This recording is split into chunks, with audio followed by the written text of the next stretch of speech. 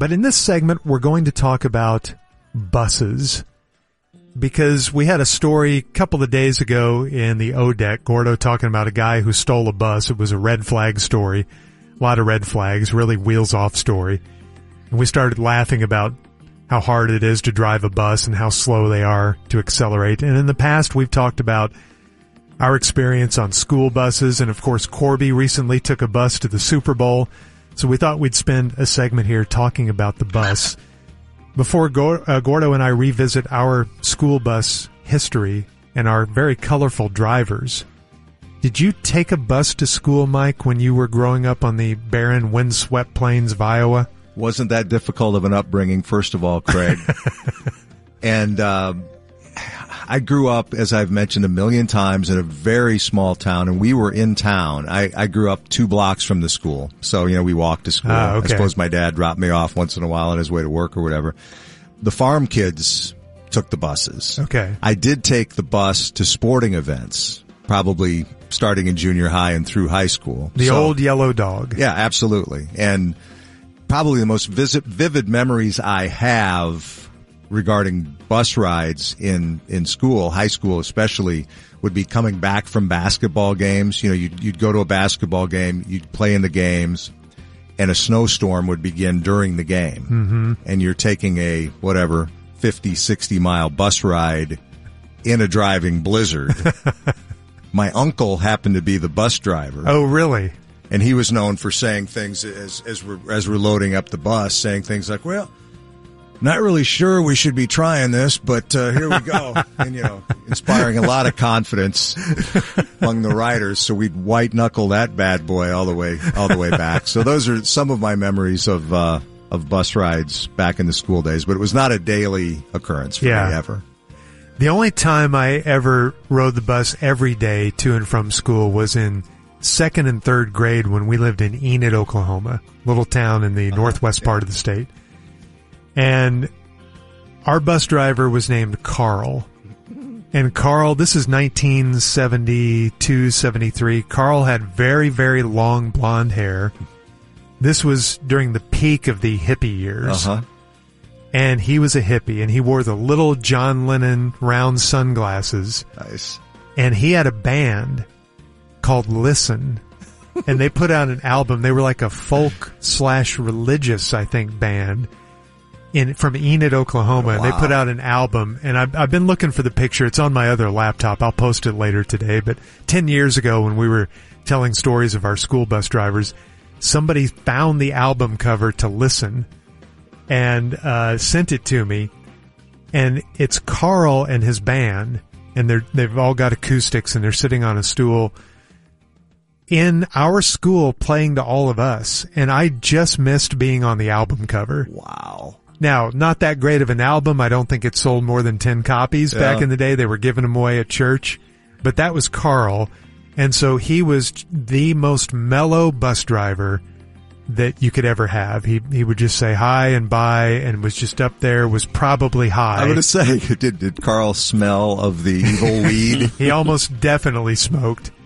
And my bus ride experience was great in that I was the last one picked up because we lived pretty close to the school, and I was either the last one or one of the last kids to be picked up every morning. So I got to sleep a little later than the other kids because, say, I was picked up at 7:55 for 8 o'clock school, whatever it was. But they did the same route to go home, so I was also the last kid to get home every day, which sucked because all the other kids were out playing for 30, 45 minutes, and I'm still on the bus. Didn't somebody find Carl's album and send it to you? Yeah, I just said that. Well, I knew he made the album. I thought that you talked about that. I didn't realize that you had talked about it. Yeah, I just mentioned that a P1 heard me talking about it and sent me the picture. Do we have the songs? We don't have the songs, I don't think. We just have the album cover and the insert that used to come with the album, and I think it had some lyrics on there. A lot of good album art there. Carl was mine. I think Reynolds was George's bus driver, right? That wasn't your bus driver. No, mine was Calvin. Calvin, His was Reynolds. That's right. Yes, Reynolds was Reynolds. a really old guy. But Calvin was quite flamboyant. Yeah, Calvin was a young black guy in like his 20s. I would say he was mid-20s. And he was really flamboyant. And he would wear like feather boas and these big Elton John bejeweled glasses and stuff like that. And Calvin battled a guy named Miles, a kid named Miles on our bus. And Miles was like the school disciplinary problem.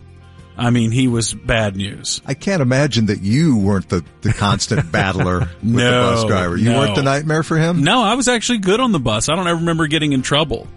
But Calvin and Miles would argue all the time, and Miles would always be raising hell in the back of the bus with us. And Calvin, I remember one time dropped Miles off in the middle of nowhere. Told him, he said, if you keep doing what you're doing, I'm going to kick you out.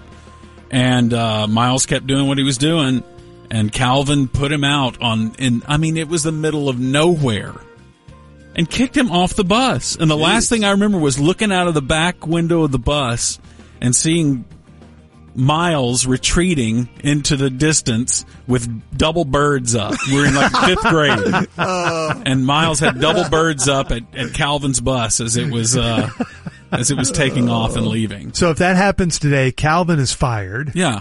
Clearly. Mm-hmm. Miles is a hero. And that's where Calvin would use salty language with the kids too. Like he held that something about the bus driver position was, barely in the faculty area, so it's like you could get away with more language and more threats to children and stuff. So Calvin was one of our bus drivers. The other bus driver we had was Mr. Franklin, Coach Franklin, who was our one coach at my elementary school. We only had one coach. And Mr. Franklin was huge. He looked kind of like the junkyard dog, but like 7 foot tall. Wow. He was huge. Nice guy, but he put up with no nonsense on the bus. And he drove the stick shift bus with that big long throw that we were talking about the other day with George. Mm-hmm. Yes. The first gear was way up by the dash, and second gear was basically flat back on the ground. And he drove that bus hard too. He was not messing around when he was driving. So there was a lot of taking speed bumps at 30 miles an hour and all the kids' heads hitting the roof and that. Boy, I loved the mechanics of the bus. I used to try to sit up front to watch Carl drive because I loved how gigantic the steering wheel was. Yeah, why did the wheels have to be so big in those? I don't know. And I loved the mechanism to open and close the door. It was that lever. I was obsessed with that thing, yes. Loved it. Seems so high-tech. Yeah. And did you guys ever travel on a commercial bus like Corby just did? Did you ever take a Greyhound or a Trailways when you were young? I don't think I ever did. Man, I'm probably forgetting something obvious in my life, as I often do, but I'm not sure that I did either. I've had family members take the Von Lane back and forth between other Texas cities. George says those are great. Very positive experience. Yeah, we used to put my dad on the Von Lane to Austin, and he loved it. That's kind of luxury bus travel. Mm-hmm. When I was a kid, growing up in Oklahoma, we had cousins in Dallas, and so we would always come down to see the cousins. They'd come up to see us every summer. And a couple times we took the Amtrak, which was fun, but a lot of times we would take the Greyhound or the Trailways. I can't really remember which, probably both. And it would always stop in Ardmore, and you could get off the bus, and you were kids. It was me and my sister. Sometimes our cousins were with us, but no parents, unsupervised, and it just felt like you were an adult when you went to that Ardmore bus stop and you had free reign to get off the bus and go to the Coke machine and get a soda pop and just kind of hang out. And I always played it to where I was the last to get back on the bus, playing with danger. Mm-hmm. Like maybe I'd get left in Ardmore. But we loved riding the bus. I don't think it was quite as seedy as it is today. Back then, it was still a little more mainstream. My grandmother refused to fly. My mother's mother, my maternal grandmother. And so when she would come out to visit us here in Texas, she would always take Trailways, was her bus of choice. Mm-hmm. And because she was afraid of flying. Like it was too newfangled for her, these flying machines. So she would take the bus out here. Like John Madden. Uh-huh. Yeah. Boy, those things are nice, too. We got on Willie Nelson's bus. Craig, you don't remember this because you weren't with us. So sorry. But we got on Willie Nelson's bus. It was incredibly nice. Was it Wade Bowen who showed up one time at the compound? Yep. And he was on a tour bus. And that thing was so nice inside. Yes. When did you get on Willie Nelson's bus? He was playing House of Blues, and we invited Craig. He wasn't interested. No, so do you know the story? I've probably heard it, but I forgot.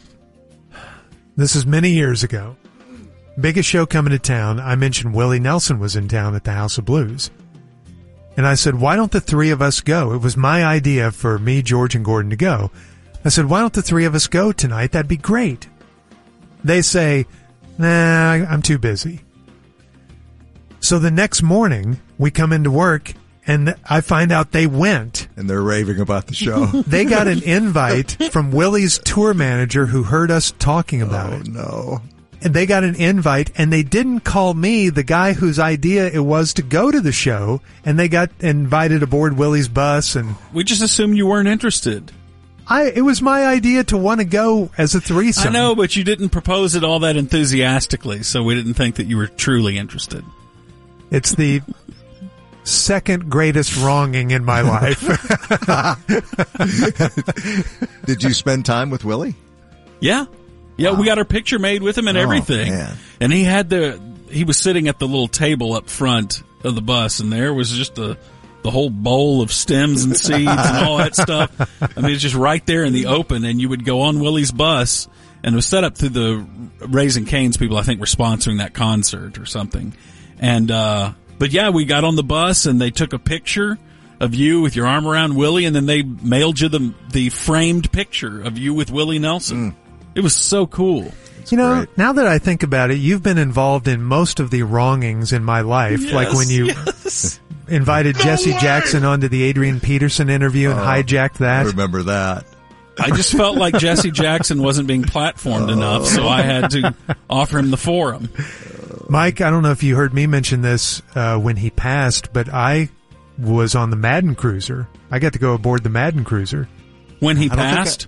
When we like were you talking, found his body in the back? We were talking about John Madden passing, and I told the story that in the early 90s at a Cowboys-Washington game at old RFK, I was with Chris Arnold, our friend, and he knew Willie, who was the bus driver for John Madden, and we got to go aboard, and Willie gave us a tour of the Madden Cruiser. I only worked at the same network as Madden for like 20 years, and I never got that invitation. That's cool. Very nice. You got to know Chris. Yeah, that's a good point. And didn't you used to have a bus driver, Craig, named Carl or something like that? Yes, it was. I just mentioned that. And Thank you. He played an instrument. By the way, when I was a kid, I was so obsessed with with buses, all transportation, really. I loved trains, Amtrak, I loved airlines, and I loved Greyhound and Trailways. And I was a Partridge Family P1, and you remember Danny Bonaducci's character? Yeah. And he was interested in investing, and he bought one share of AT&T. And I always thought that was cool that this 10-year-old kid owned one share of AT&T. And he always talked about it on the Partridge Family. So when I was about 10, I wanted to buy one share of something, and I remember looking at the stocks in the paper. And the cheapest stock was Trailways, and it was $3 a share. And I thought, wow, that'd be great if I owned a share of a bus line because I love transportation. I love buses and airlines. So I called about 10 different banks in Oklahoma City. I didn't know how to buy stock. Yeah, do y'all have shares of Trailways laying around there? I'd like to buy one. And half of them said, well, you can't buy stock through us. And the other half, I think, said you could, but that they wouldn't sell me one share. They wouldn't waste their time with a $3 purchase. How old are you? I was 10. Any other 10-year-old ever say, I love transportation?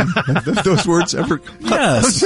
A lot of kids. Agree. Kids are obsessed with airlines and things like that. I was obsessed with airports and airlines the thing is, and buses. You would be saying it that way at age 10. You know? Yeah. Mom, I love transportation. All right, so that's bus talk.